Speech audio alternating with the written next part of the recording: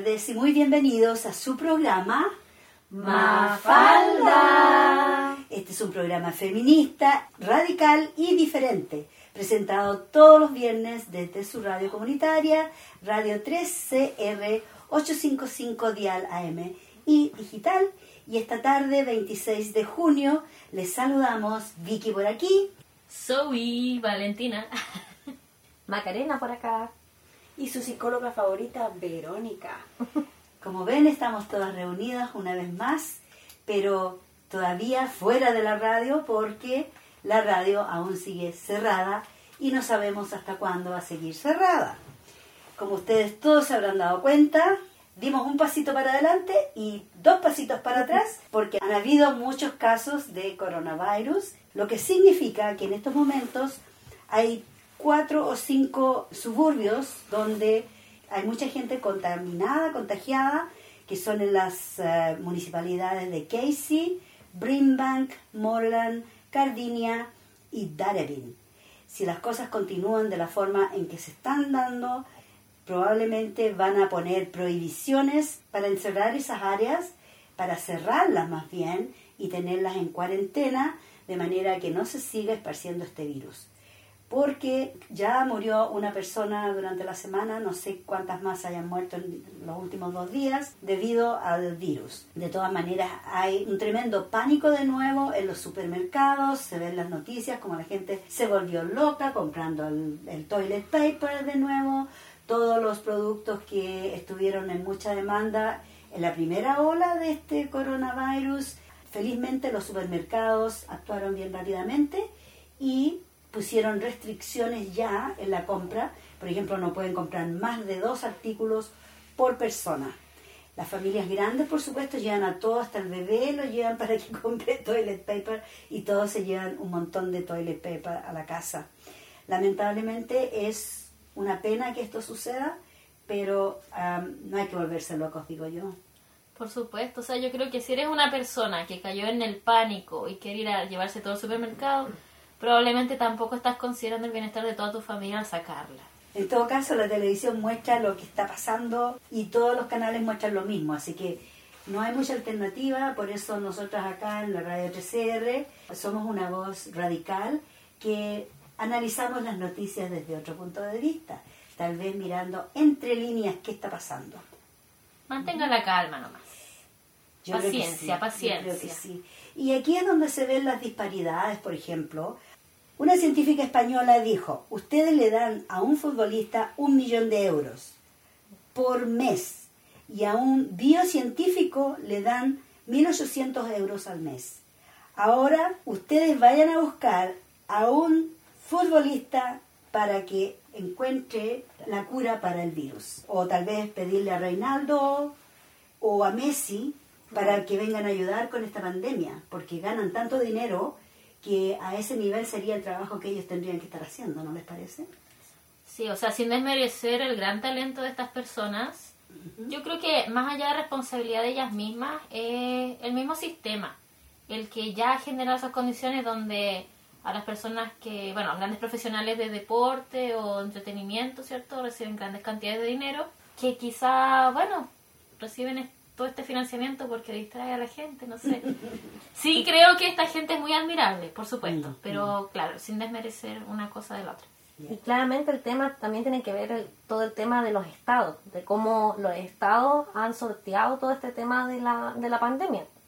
Y justamente eso, podemos ver que los estados, los gobiernos, ¿cierto?, o los estados en que más se ha contenido la pandemia han sido justamente los que tienen en consideración la opinión de los expertos. Yo creo que más acá del tema de los millones, ¿cierto?, el dinero que se da a la ciencia, que en realidad en la mayoría de los países es ínfimo. Pensando en Latinoamérica, yo creo que en todos nuestros países pasa lo mismo, son unos recursos sumamente escasos y año a año van disminuyendo cada vez más incluso. Pero el tema está en que los estados que pueden escuchar, ¿cierto?, a los expertos, que les prestan atención y que realmente reconocen y son valorados como corresponde, son justamente los que han salido de mejor forma en la pandemia. Y hablando de estados, el estado de Victoria en este momento es el que ha sido golpeado más fuerte con esta nueva ola de pandemia, porque los demás estados no han tenido casos nuevos, solo en Victoria se han dado estos casos, y algunos dicen que es porque la mayoría de los vuelos internacionales han estado aterrizando acá en Melbourne y la gente que ha traído el virus son viajeros que vienen regresando al país. De todas maneras, esto en cierto modo digo, entre comillas, le da la razón a Daniel Andrews cuando decía: no hagan protestas, no salgan a la calle en masa porque esto se va a contagiar. Y ahora están hablando de que posiblemente hubo contagio porque no pueden encontrar la raíz de varios de los casos, no saben de dónde pueden haberse contagiado. Obviamente el chivo expiatorio son las protestas, porque ahí hubo bastante gente. Claro, y lo más obvio y fácil es culpar las protestas porque de muchas partes dijeron no se reúnan, no se encuentren, pero ya aparece publicado en noticias locales que se identificó que las personas que tenían el virus en las protestas ya lo tenían de antes y que no se han visto casos nuevos a partir de esas manifestaciones, así que no hay evidencia hasta ahora que pueda decir que la protesta que hubo de Black Lives Matter tuvo algo que ver con el hecho que se haya esparcido más este virus. O sea, esto estaba de antes. Sí. Y sí hay evidencia de personas que estuvieron viajando, que estuvieron en otros lugares o instancias donde se contagiaron del virus, pero nada en relación a la protesta Black Lives Matter. Exacto, concuerdo con Valentina. Creo que el ocupar, ¿cierto? O el decir que las manifestaciones son la causa, la única causa o la mayor causa de un nuevo brote, creo que es un poco complejo y desatinado desde el punto de vista más científico, por así decirlo. Los expertos señalan que justamente los brotes que han acontecido en todos los otros países, ¿cierto?, se han dado producto de los traslados entre estados o entre fronteras, ¿cierto?, internacionales. Entonces, claramente eso es lo primordial que en este momento se ve. Y lo de los brotes van a seguir surgiendo. Lo que pasa es que acá lo que hay que tener claridad es que esta es nuestra nueva normalidad. Lo de los brotes van a seguir surgiendo mes a mes, o es posible, por ejemplo, en otros países, en Singapur, en otros lugares, han vuelto a resurgir brotes una y otra vez. Y claramente que mientras el otro país tenga el virus, ¿cierto?, y la gente continúe viajando, porque tienen que retornar a sus hogares en algún momento, ¿cierto?, esto se va a seguir propagando, claro. Entonces, lo que hay que pensar es que tenemos que mirar como a largo plazo, no al corto plazo, no pensar que las restricciones van a estar hasta el próximo mes, hasta la próxima semana, no, sino que ya proyectarnos y pensar que el año 2020, ¿cierto?, es el año de la pandemia y por lo tanto todo el año tenemos que estar precavidos ante las situaciones de nuevos brotes. Y mantenerse en casa, eso es lo que más están diciendo ahora, porque una de las restricciones es de no recibir más de 5 personas visitando tu hogar, y aquí vemos 3, así que estamos bien. Solo 3 de visita. Yes, 3 visitas. Y la otra cosa es que tampoco aparentemente no se puede quedar a dormir en otra casa en estos momentos. Han estado haciendo montones de tests. Están haciendo el test, la prueba para saber si estás positivo al virus, y eso se ha visto en las noticias, unas colas inmensas de largas en todos estos suburbios que son hotspots, unas colas inmensas de vehículos esperando para que les hagan la prueba, y al final del día no tuvieron suficientes, los tests que necesitan no eran suficientes, cerraron pronto, y esa gente de un lugar se trasladó al otro, llegaron al otro lugar y tampoco tenían las pruebas para hacérselas, así que la gente está entrando en pánico al respecto. Ahora, el gobierno de Victoria sacó a la calle 300 miembros militares, están ahora ayudando con el testing, están ayudando en los lugares donde se llaman los hotspots, o sea, donde están los centros de contaminación, y también nos van a estar haciendo visitas a las casas, el door knocking, que van y te golpean la puerta y te preguntan, ¿hay alguien con algún síntoma? Te dan un poco de información, si usted tiene algún síntoma o alguien que usted conozca, te van a dar información también escrita. O sea, es una manera de levantar un poco la conciencia de la gente, porque hay gente que no ve televisión, sobre todo la gente que viene de otros países, lamentablemente están conectados con su país, digo, a todo nivel, libaneses, chinos, turcos, tienen su televisión de su país. Entonces todas las noticias que ven son de su país de origen. y no se enteran de lo que pasa aquí afuera de su casa. Entonces es recomendable que la gente, por ejemplo, SBS, la radio y la televisión, dan noticias en su idioma, en español, en todos los idiomas. Mafalda también viene y les cuenta lo que está pasando para que se enteren. Sí. Radio 13R. Radio 13R también. Y las Mafaldas ahí siempre también buscan la información. Vi una entrevista que le hicieron a una mujer que es una de las advisors, la que le da consejos al gobierno de qué hacer, y le preguntaban si es que por este nuevo brote la gente debe usar la mascarilla como obligatoria.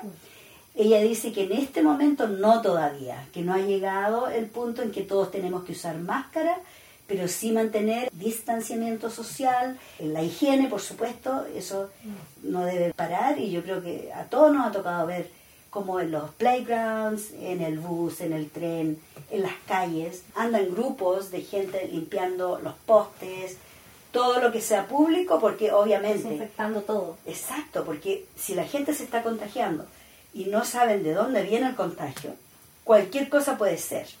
Además que este virus se transporta en el aire. No queda otra cosa que cuidarse y seguir las pautas que nos da el gobierno, porque el gobierno toma decisiones de acuerdo a cómo los expertos de salud les aconsejan qué es lo mejor de hacer.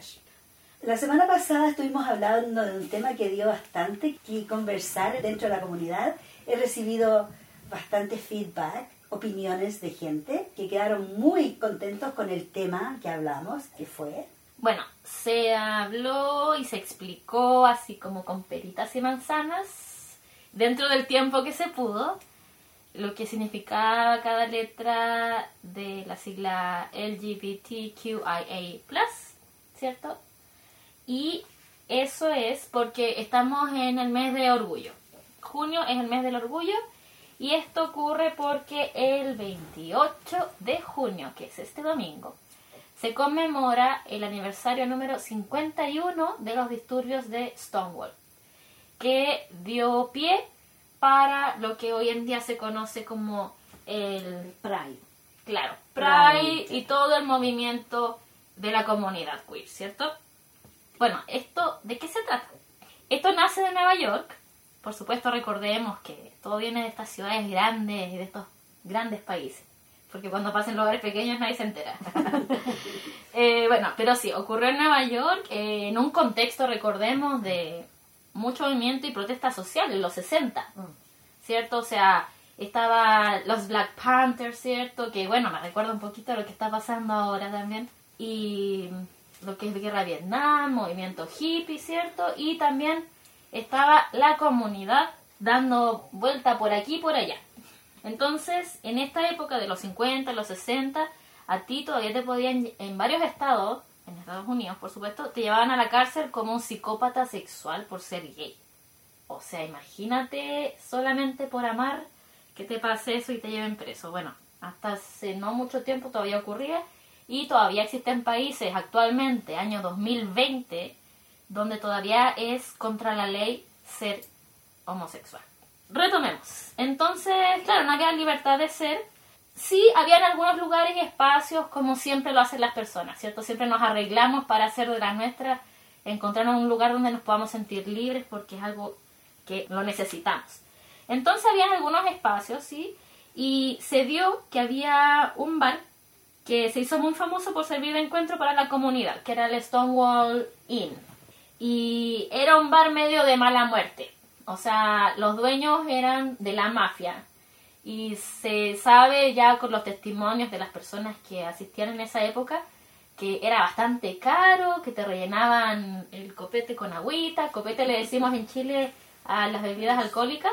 Entonces, claro, como que rellenaban con agua, era como sucio, como que no les gustaba mucho, pero era el lugar donde estaba el ambiente, estaba la música y la gente se podía encontrar, así que iban para allá.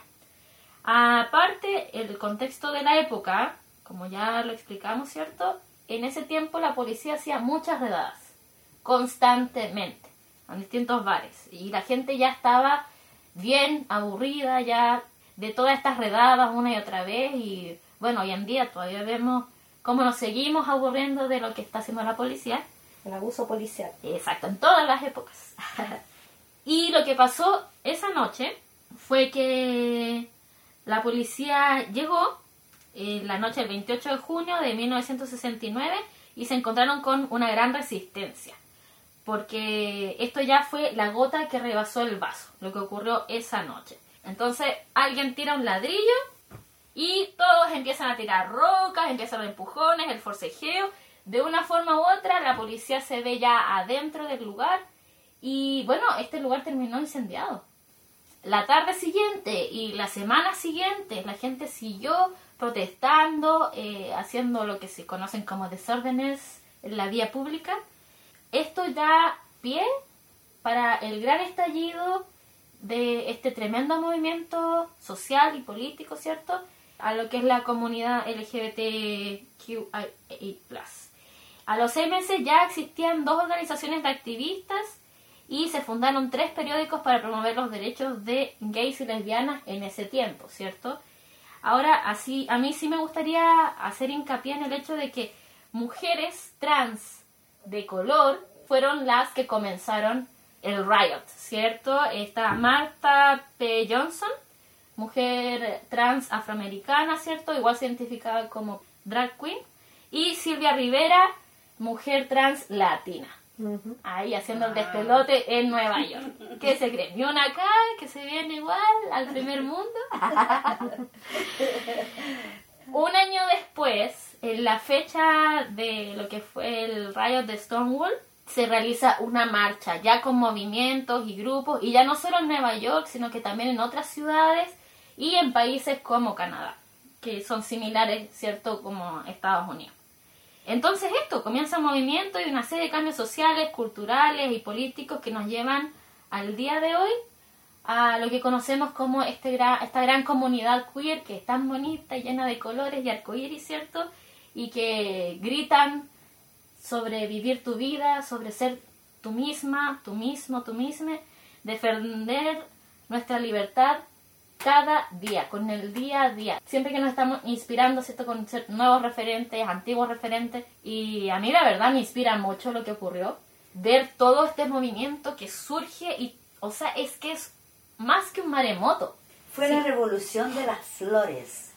Paz y amor. ¿Ya? Estaba acompañado de eso. Estaba acompañado. Yo creo que estos 2 movimientos fueron aliados entre sí. El movimiento sexual y el movimiento revolucionario político, porque en ese momento, como tú mencionaste, estaba la guerra de Vietnam. La mayoría de la gente joven o eran gay o eran hippies, no querían ir a la guerra. Entonces el gobierno de Estados Unidos, si tú no ibas a la guerra, te metían preso. Lo que pasó con Muhammad Ali, que él dijo, no, yo no voy a ir a pelear, no voy a ir a matar gente, yo no tengo por qué ir, y prefirió estar en la cárcel, creo que fueron 5 años, porque no quiso ir a la guerra de Vietnam. Y así como él, muchos otros, gente famosa, que no quiso ir a ensuciarse las manos con sangre, porque veían que Estados Unidos no tenía absolutamente nada que ir a hacer a Vietnam, a matar a la gente originaria de ese país. Claro, ahora sí me gustaría hacer una diferencia, que sí, yo creo que entre toda la gente se alimentan como esta energía y lo que es el movimiento político y la fuerza social y lo que es la desobediencia civil y el derecho a desobedecer, que es totalmente legítimo, ¿cierto? Pero acá quiero hacer la diferencia porque todo lo que se conoció como el movimiento hippie era pacifista. Pero acá hablamos de ya rebelarse y usar lo que es la autodefensa.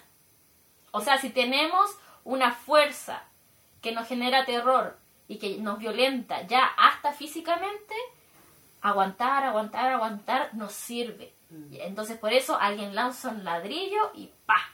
La gente despierta. Es como que estás dormido y te dan un palmazo. Oye, mira lo que está pasando acá. ¡Despierta! Creo que ahí se despertaron los oyentes también. Sí, exactamente. Palmada, yo creo que sí. Por eso, porque estamos en el mes del orgullo.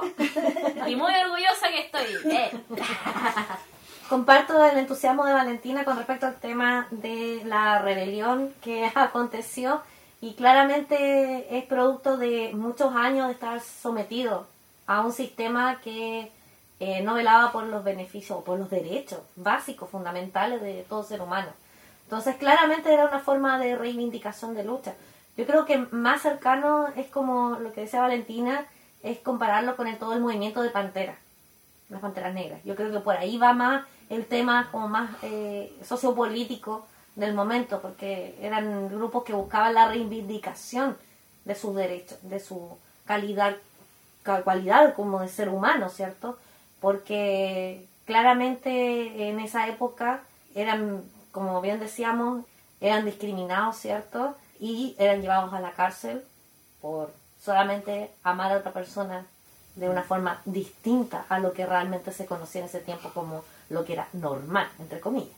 Obviamente, y como los hippies eran muy pacifistas, la policía con mayor razón abusaba de ellos y bueno, tenía que haber un despertar, como dice Valentina, tenía que haber violencia con violencia, porque ya a los hippies no les sirvió de poner la otra mejilla. Autodefensa. Autodefensa, exacto. Y todavía estamos en eso. ¿Cuántos años después? 51 años se cumplen este domingo desde esa noche, y igual llamar a tomar conciencia que esto, si bien ya está un poco más tolerado, entre comillas, ni siquiera aceptado totalmente, porque todavía falta mucho. O sea, imagínense, todavía a la fecha existen países donde es ilegal ser gay. O sea, imagínense la frustración, el negarse. Hay personas que ni siquiera deben enterarse que tienen estos sentimientos porque la ley ni siquiera les da la oportunidad. Y aún en lugares donde sí es legal, o sea, legal, que terrible tener que hablar de legalidad para algo que es totalmente natural. Incluso ahí todavía existe la heteronorma, ¿cierto? Está lo hegemónico que todavía muestra a toda esta comunidad como que es aparte, como que es lo otro, como que es lo distinto. Ahora, ¿qué hace la comunidad? Toma esto y lo usa como emblema. Somos queer y somos hermosos y maravillosos. Claro. Somos los otros, que es cierto, ellos se refieren también, utilizando algunas veces los mismos términos del feminismo queer también. Somos los otros, ¿cierto? Pero que se reivindican en estos otros, esta distinción de que han sido discriminados durante tanto tiempo, pero ahora confrontando esa discriminación. Un orgullo poder acompañarlos en este mes, ¿cierto? Del orgullo. ¿Hay algún evento especial para ese día, sabes tú? Bueno, yo recibí un calendario en marzo. No, espera, en febrero. En febrero tenía mi calendario de actividades ahí del año LGBTQIA+, pero se nos fue. Claro, con las el restricciones año. va a ser difícil. Sí. Vamos a escuchar un manifiesto, ¿cierto? Sin antes recordar, por favor, apoya a su comunidad queer local, apoya a su queer vecino que esté por ahí y hágale el aguante porque se va a entretener, se va a divertir, va a encontrar gente maravillosa y va a abrir su corazón, ¿cierto? Y por esto mismo, atención acá porque vamos a colocar a continuación el manifiesto de Pedro Lemebel, quien toma el apellido de su madre, ¿cierto? A mucha honra. Y quien nos habla acá sobre todo lo que es su identidad y su experiencia. Acotar, sí, que este manifiesto se leyó en el año 1986 en Chile. Pedro Lemebel, ¿cierto? En tacones, haciendo las performances que tanto nos encantaban. Y él fue un hombre muy de izquierda. Y bueno, de los mejores amigos con Gladys Marín. Bueno, círculo muy interesante, la verdad, que está... Entonces vamos a ir a escuchar este manifiesto. Bueno, sí, con mucho amor, mucho cariño y gran orgullo, y aguante el Lemebel.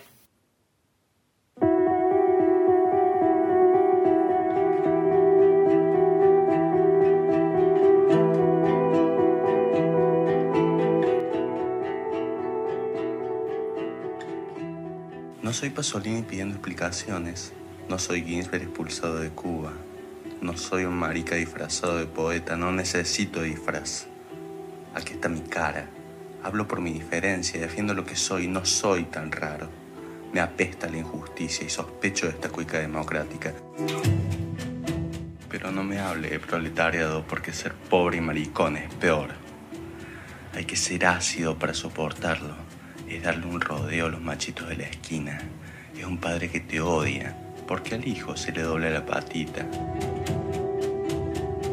Es tener una madre de manos tajeadas por el cloro, envejecida de limpieza, acundándote de enfermo. por las malas costumbres, por la mala suerte, como la dictadura. Peor que la dictadura, porque la dictadura pasa y viene la democracia y detrásito el socialismo. Y entonces, ¿qué harán con nosotros, compañeros? ¿Nos amarrarán de las trenzas en fardos con destinos a un sicario cubano? ¿Nos meterán en algún tren de ninguna parte, como el barco del general Ibáñez, donde aprendimos a nadar, pero ninguna llegó a la costa?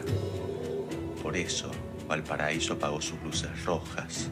Por eso las casas de Caramba le brindaron una lágrima negra a los colizas comidos por las jaivas, ese año que la Comisión de Derechos Humanos no recuerda. Por eso, compañero, le pregunto, ¿existe aún el tren siberiano de la propaganda reaccionaria? Ese tren que pasa por sus pupilas cuando mi voz se pone demasiado dulce.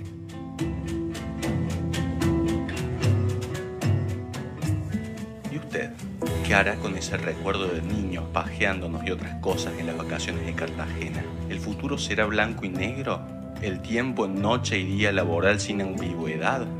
¿No habrá un maricón en alguna esquina desequilibrando el futuro de su hombre nuevo? ¿Van a dejarnos bordar de pájaros la bandera de la patria libre?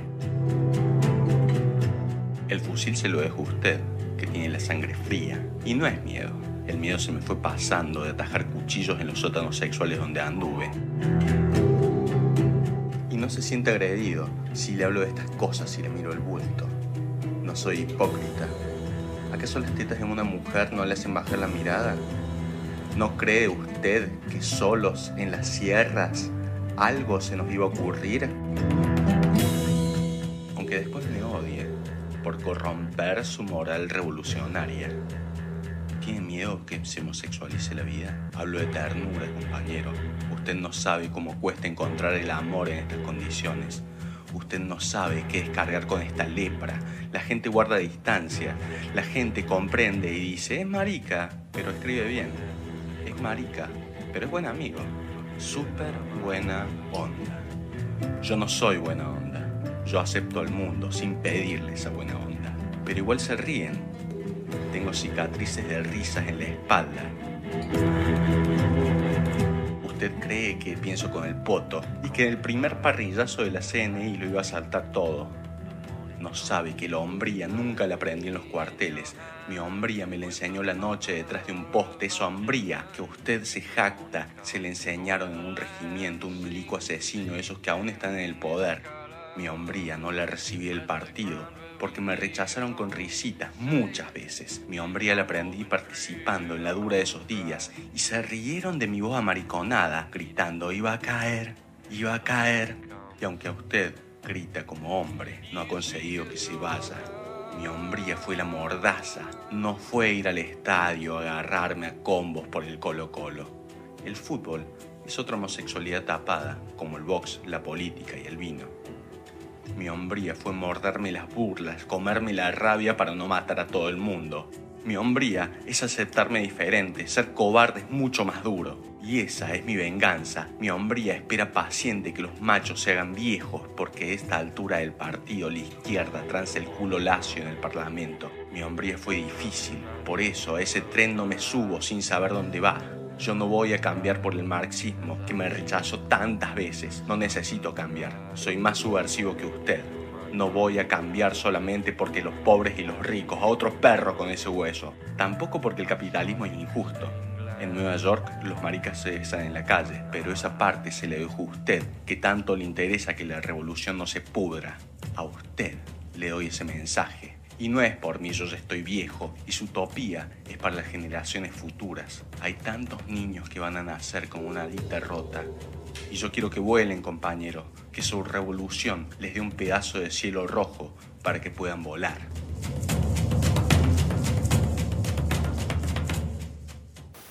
Y aquí estamos de vuelta con su programa Mafalda. Y en esta segunda parte del programa vamos a estar conversando con las expertas que tenemos el gran placer de tener en este grupo con respecto a la educación de los hijos e hijas sin machismo. Criar a los hijos sin machismo, yo creo que es en estos momentos un objetivo que todos los padres deberían tener. Exacto, Vicky. Mira, para poder ahondar un poquito en lo que es el tema del cómo educar, ¿cierto? Sin el machismo que impera hoy en día, ¿cierto? En nuestro contexto y en nuestro sistema, hay que tomarlo desde dos puntos de vista. Primero, la educación formal, que sería los establecimientos educacionales, ¿cierto? Cómo se da la educación, ¿cierto? Dentro de lo formal en nuestros niños. Y la informal, ¿qué pasa dentro del hogar? ¿Qué está pasando con los roles, los estereotipos que los niños están visualizando y están reproduciendo? Y qué se da en todo el sistema de la sociedad. Y para partir, si hablamos de la educación formal, ¿cierto? Hay muchos trabajos, hay mucha investigación, y la ONU y muchas instituciones internacionales están haciendo un llamado de llevar la educación hacia un punto de vista de igualdad de género, o más como se utiliza, ¿cierto?, en Latinoamérica, hacia una educación no sexista. ¿Ya? ¿Qué queremos decir cuando hablamos de educación no sexista? Es que la educación formal, ¿cierto?, es sexista porque separan, por ejemplo, a los niños. Sabemos que hay muchos establecimientos educacionales en Latinoamérica donde separan a niñas y niños para trabajar de forma separada y avanzar en los estereotipos, trabajando en base a los mismos estereotipos que hemos estado visualizando, bueno, por décadas, ¿cierto?, por generación tras generación, y perpetuando esos estereotipos. Esta separación por sexo de las escuelas, ¿cierto?, se ve incluso hasta en las escuelas mixtas, por ejemplo, cuando hay estos cursos electivos, cuando tenemos electivos especiales para niñas y electivos especiales para niños. ¿Qué pasa con esa situación? A las niñas les enseñamos a cocinar y a los niños le estamos enseñando carpintería. Entonces volvemos a mantener, ¿cierto?, los estereotipos que están asignados a los roles de lo femenino y lo masculino de forma hegemónica, ¿cierto? Mantenemos ese rol. Entonces la idea es un poco eliminar esta noción del rol de una educación sexista para nuestros niños, para que puedan ser criados y educados en un sistema y en una sociedad donde la igualdad de género sea la pieza clave, ¿ya? También hay algo muy particular dentro de lo que es la educación no sexista, que es el currículum oculto, que eso se habla muchísimo, las profesoras, ¿cierto?, sobre todo las profesoras feministas, hablan mucho acerca de esto. ¿Qué quiere decir el currículum oculto? Quiere decir que aparte del currículum ya normal, ¿cierto?, que de las asignaturas que les enseñan a los niños, ¿cierto?, en la escuela, está este currículum oculto donde les enseñan normas, les enseñan estructuras y ciertas rutinas para la vida. Y estas rutinas y estas normas están enfocadas justamente en los estereotipos de género. Entonces, con estas normas les estamos enseñando a los niños cómo es ser un niño y cómo es ser una niña de acuerdo a estas estructuras. También, por ejemplo, el mismo currículum oculto de cómo los niños ocupan los espacios y cómo las niñas ocupan los espacios de los establecimientos educacionales. Hasta el mismo tema de los espacios puede ser parte del currículum oculto. Es increíble, pero así es. Por ejemplo, también el tema de que que las niñas eligen ciertas carreras o ciertas asignaturas, o que son buenas para ciertas asignaturas y que los niños son buenos para otros. Los colores, el uniforme, ¿cierto? Todo eso es parte de una rutina. Por ejemplo, el decir que los niños son buenos para matemáticas, pero las niñas no. Ahí que estamos diciendo de que las mujeres no pueden estar en la ciencia, o que las mujeres no pueden estar en las matemáticas. Entonces, estamos coartando la libertad de estos niños a que puedan elegir en un futuro realmente lo que quieran ser. Al final, este es un tipo de privilegio, ¿cierto?, que se le da a cierto tipo de emociones o inteligencia por sobre otra. Estamos profundizando en el tema de que lo racional, que es como la parte de lo masculino, ¿cierto?, es mejor o superior versus a otro tipo de inteligencias, como la inteligencia emocional, ¿cierto?, y otras más que se pueden dar, como la lógica y un montón más, y la conducta. Entonces la idea de la educación no sexista, ¿cuál es la idea? Es eliminar todo tipo de discriminación, eliminar los estereotipos o los sesgos, las diferencias. No tenemos por qué diferenciar a una niña de un niño, ¿cierto?, en el contexto educativo. Eso es lo que genera que los niños vayan aprendiendo y visualizando al otro como un diferente y no como un par. Entonces las niñas pueden jugar a la pelota, los niños pueden jugar a las muñecas, ¿cierto? Las niñas pueden ser buenas en las ciencias, en las matemáticas. No hace mucho tiempo, algunos años atrás, salió una campaña bien positiva en Latinoamérica sobre las niñas sí pueden. Las niñas sí pueden estar en las ciencias sociales, las niñas sí pueden estudiar matemáticas, las niñas sí pueden llegar a ser astronautas. Entonces esa es la idea, es un poco impulsar todo esto que nos han ocultado también. Otra parte también de todo este currículum oculto, ¿cierto?, es, por ejemplo, cómo se ha encubierto los avances de las mujeres en la historia. Por ejemplo, estamos hablando en Chile tenemos a Gabriela Mistral. Y cuando se habla de Gabriela Mistral, se hace un barniz solamente y pasamos al tiro a Neruda. Por ejemplo, esos son poetas, ¿cierto? Entonces, en el tema de la historia, tenemos muy olvidados a las grandes mujeres que han estado en nuestra historia. Y que tenemos muchísimas en Latinoamérica, pero lamentablemente han sido olvidadas y el tema educacional es pilar fundamental. Y me gustaría acotar que en algunos países ni siquiera existieron esas mujeres que pudieron haber sido poetas, que pudieron haber sido científicas.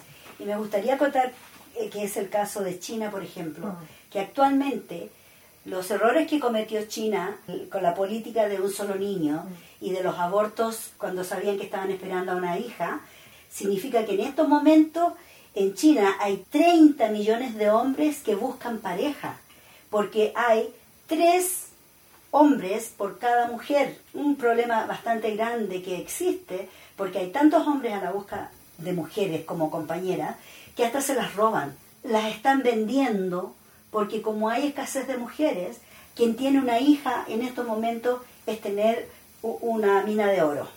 Pero sí. Disculpa, Vicky, ¿seguimos siendo ganados? ¿Seguimos estando a la venta? Sí, exactamente. Pero imagínate, ¿qué hay de la comunidad queer en China? Ahora que saber, no existe. Tiene que estar. Muy Dice que están ahí. Entonces, incluso en China, la religión musulmana no es aceptada.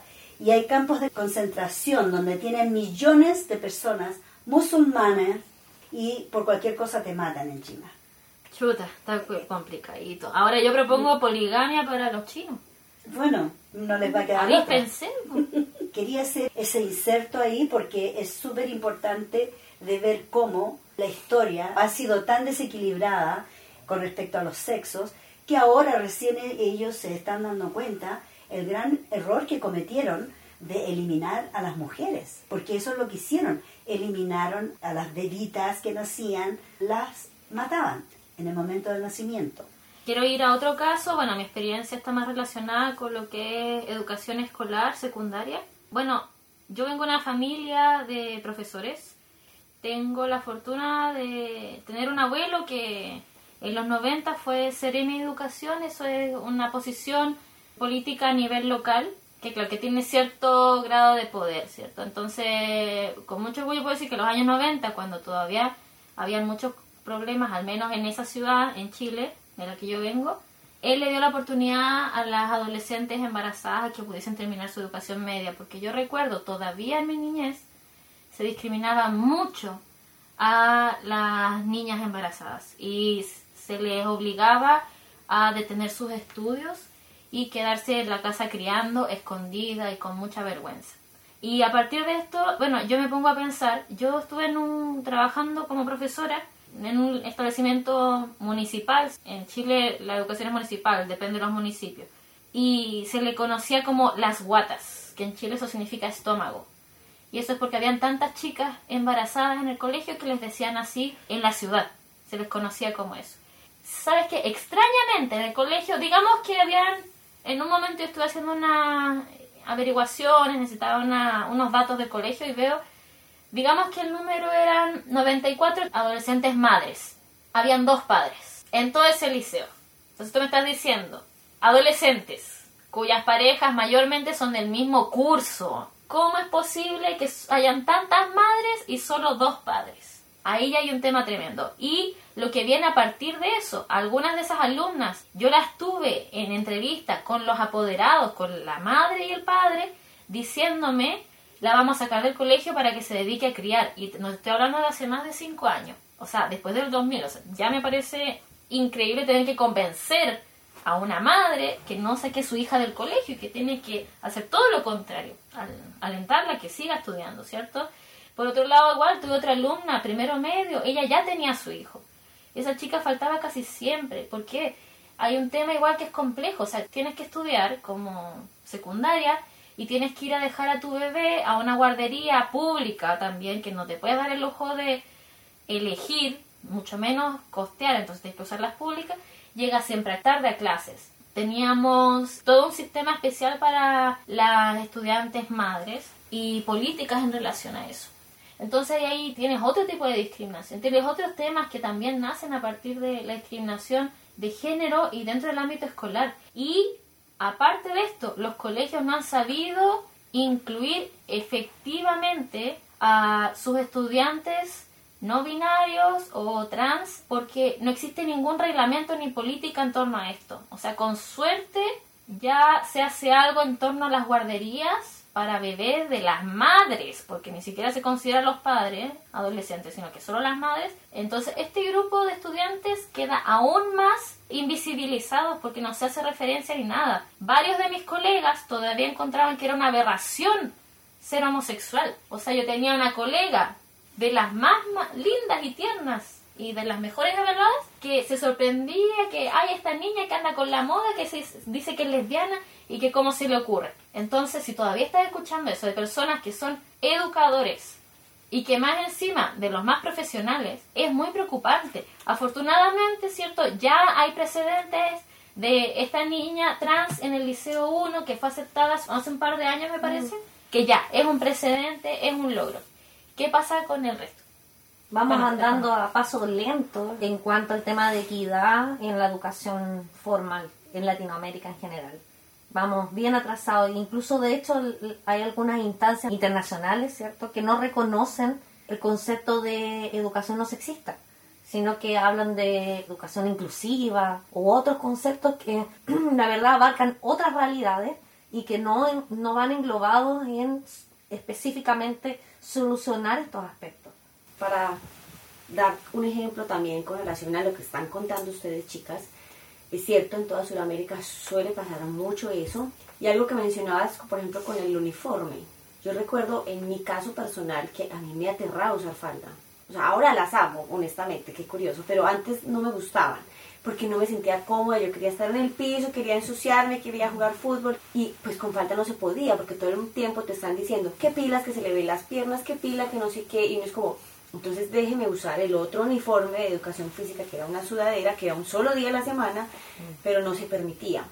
Me tocaba decirle a mi mamá que inventara una excusa o que dijera algo para poder yo usarlo en más días a la semana, sobre todo los viernes, porque después de clase me iba a callejear y bueno, a jugar y a ensuciarme.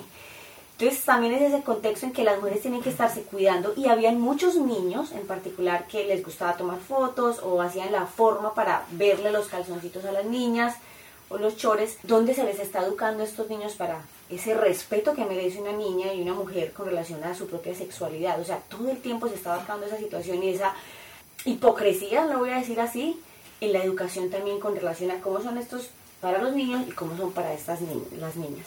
Claro. Y lo que tú señalas con respecto al tema del uniforme, está creado como una práctica para generar estas normas y estas rutinas. Es una adoctrinación, en definitiva.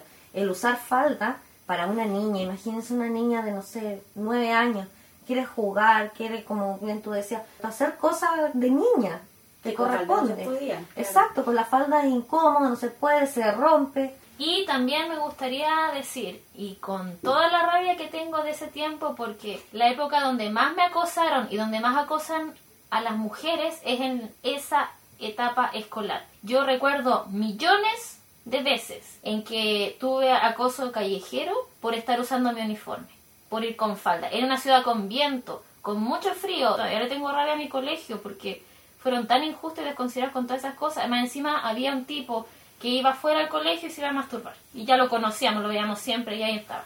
Yo recuerdo estar ahí, sentirme avergonzada, ¿cierto? Veces que me corrieron mano igual, y todas esas veces con uniforme. Y de ahí tú ves las estadísticas Y ni siquiera a los 15, sino que a los 7 años es cuando más acosan a las niñas. Bueno, volviendo a lo de las rabias, yo también quiero sacarme mi rabia. Saque la rabia, ¿no? Hay que sacar todas las rabias. Porque sabes que yo viví en la transición entre tener un gobierno socialista, que fue el gobierno de Allende, yo era estudiante de la enseñanza media. El golpe militar fue en septiembre, ¿cierto?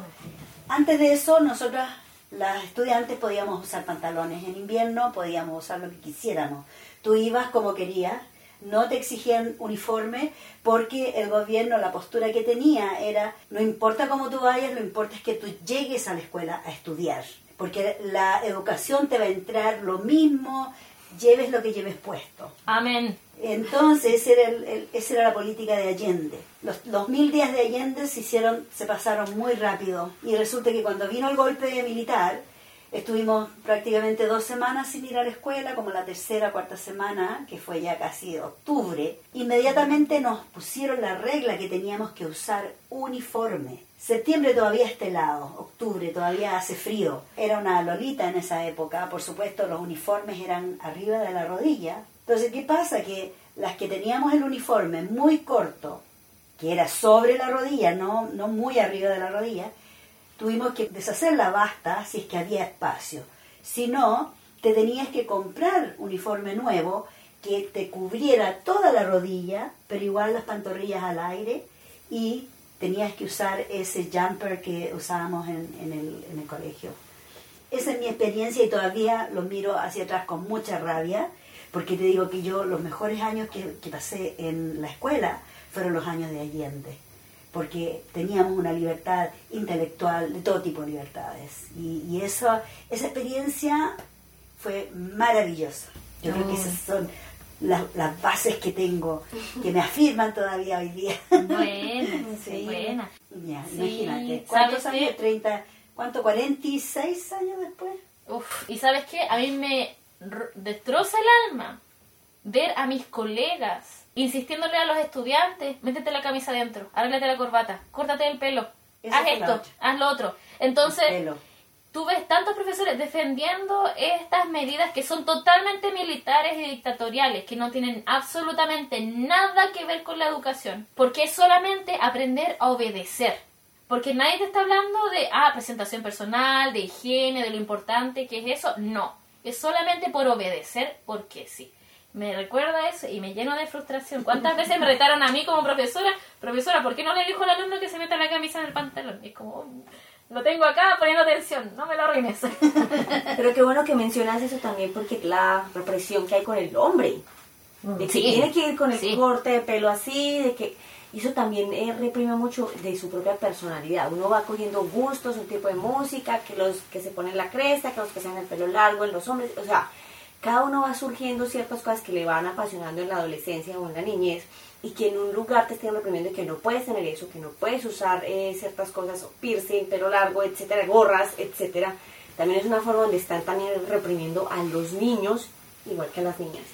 Vamos ahora a hablar de los que son peores, creo yo, que es el de la casa, porque es una cosa que va de generación en generación, que vamos avanzando. Así que vamos entonces, Claro. Macarena. La educación, estábamos hablando de la educación cierto formal y ahora hablando ya de la educación informal. Por ejemplo, ¿qué sucede en la casa? Bien decía Valentina con respecto al tema de dónde están los papás. De 94 casos de mamás, habían 2 papás que ella mencionaba en una escuela. ¿Qué pasa con los otros 92? ¿Dónde están? Y ese es el tema de la corresponsabilidad paternal. ¿Qué está sucediendo con el tema de la responsabilidad dentro del hogar, de los cuidados? ¿Ya? Acá vemos el tema de cómo se maneja el tema de los estereotipos y cómo la mujer está designada, ¿cierto?, a las labores domésticas y las labores de cuidado por sobre los hombres. Entonces, ¿qué estamos viendo? Estamos viendo que los padres, ¿cierto?, están teniendo, cumplen un rol, y ese rol significa que aportan un modelo referente a estos niños. Y estos niños, niñas, ¿cierto?, pueden visualizar qué es ser un hombre a través de este modelo. ¿Qué pasa si no lo tienen?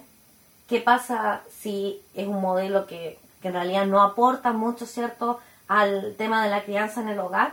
Es realmente un problema para los niños en la crianza y para el futuro, ¿cierto? porque estos niños después van a empezar a replantearse lo que es ser hombre, lo que es ser mujer, lo que es conformar una familia, las responsabilidades que tienen dentro del hogar.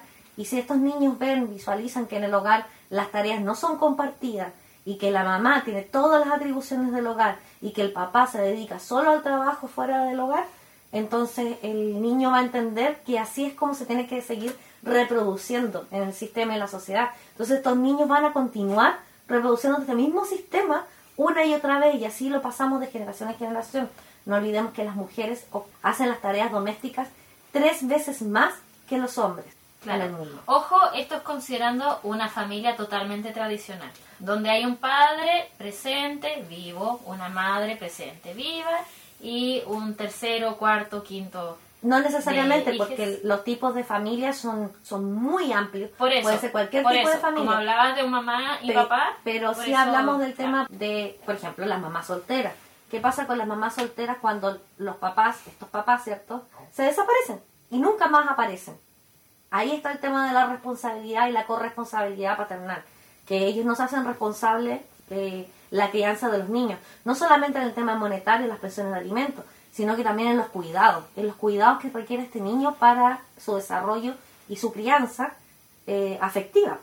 Y no significa que tiene que haber un papá, tiene que haber una mamá, por supuesto que no, pero si tuviese que haber estado, hay un quiebre y hay un tema de abandono si es que esa figura no se hizo presente habiendo tenido la oportunidad de haber estado ahí, ¿cierto? Claro. Ahora, claro, como dices Macarena, hay muchos modelos de familia y muy diversos, a veces hay familias enteras de un solo género, ¿cierto? Muchas veces son ejemplos de familia tan bonitas, ¿cierto? Mi La familia mamá, hay varias de esas. la abuela, Sí. la bisabuela, todos en la casa, Sí, una sí, aquelarre. Sí, muy lindo. Pero igual eventualmente la gente va a tener modelos y referentes por distintas partes. Y lo importante es que las personas que tienen un rol lo cumplan. Exacto. Y llamar también a estos hombres que, siendo que en su vida adulta el 80% de estos hombres van a ser padres en algún punto, no olvidar qué significa ser padre. Que ser padre no significa solamente salir a trabajar y dar el sustento económico, sino que también trabajar en las tareas del hogar. Y muchas veces nosotros decimos, mi marido me ayuda en la casa, mi hijo me ayuda a lavar la loza. Tu hijo no te ayuda a lavar la loza, tu marido no te ayuda a hacer las tareas de la casa. Él comparte las labores y las responsabilidades del hogar porque vive ahí. Exacto. Bueno, chiquillas, el tema está pero muy bueno. Yo creo que lo vamos a tener que continuar la próxima semana porque, como ustedes saben, el tiempo ya se nos fue volando. Y lo más importante, recordarle a nuestros oyentes que todavía estamos juntando dinero para Radio 3CR, no con Radiotón, pero a través de un appeal. Así que si usted tiene la oportunidad y la capacidad de hacer una donación a la Radio 3CR, es su momento de hacerlo. Esta es la última semana, el 30 se cierra ya este appeal. Hasta el momento en que revisé iban como $60,000 donados. No ha ido tan mal, pero aún así se necesitan $240,000 para mantener la radio en un año. Le pido por favor a las personas que lo puedan hacer, llamen a la radio durante el lunes a viernes de 9 a 5 al 94198377 y den su donación, o también lo pueden hacer a través del website que es www.3cr.org.au. Y nosotras, encantadas, vamos a estar aquí la próxima semana cuando les presentemos otro programa. Mafalda. Muchas gracias por la atención. Cuídense mucho, quédense en su casa y escúchenos la próxima semana. Chao, chao. Besitos, besitos, chao, chao. Chao, nos vemos. Chao.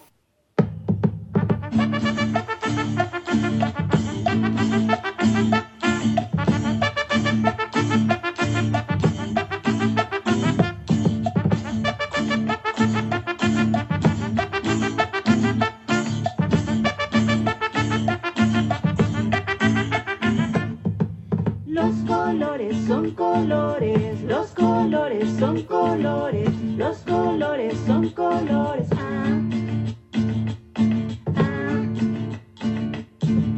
Los colores son colores, los colores son colores, los colores son colores.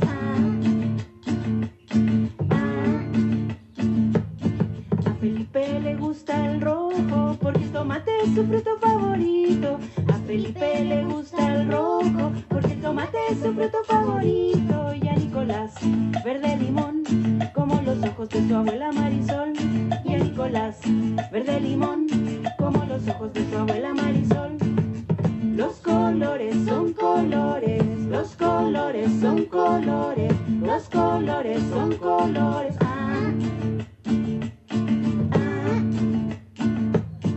A Dominga le gusta el café, como el helado bañado en chocolate. A Dominga le gusta el café, como el helado bañado en chocolate. Y el blanco es para Miguel, su preferido como crema de un pastel. Y el blanco es para Miguel, su preferido como crema de un pastel. Los colores son colores, los colores son colores, los colores son colores.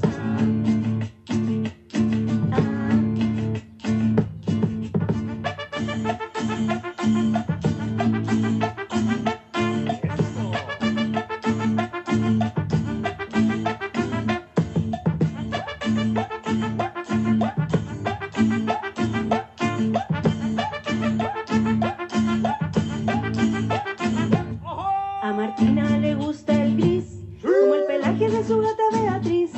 A Martina le gusta el gris, como el pelaje de su gata Beatriz. Y todos son para Simón, sus favoritos sin ninguna distinción. Y todos son para Simón, sus favoritos sin ninguna distinción. Azul, morado y rojo, verde y negro también.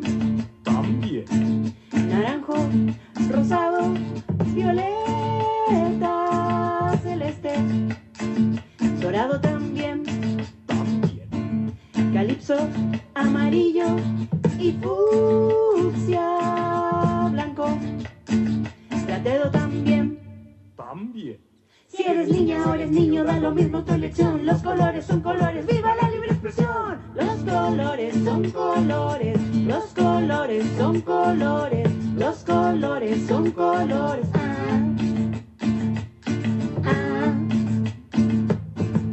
Los colores son colores, los colores son colores, los colores son colores.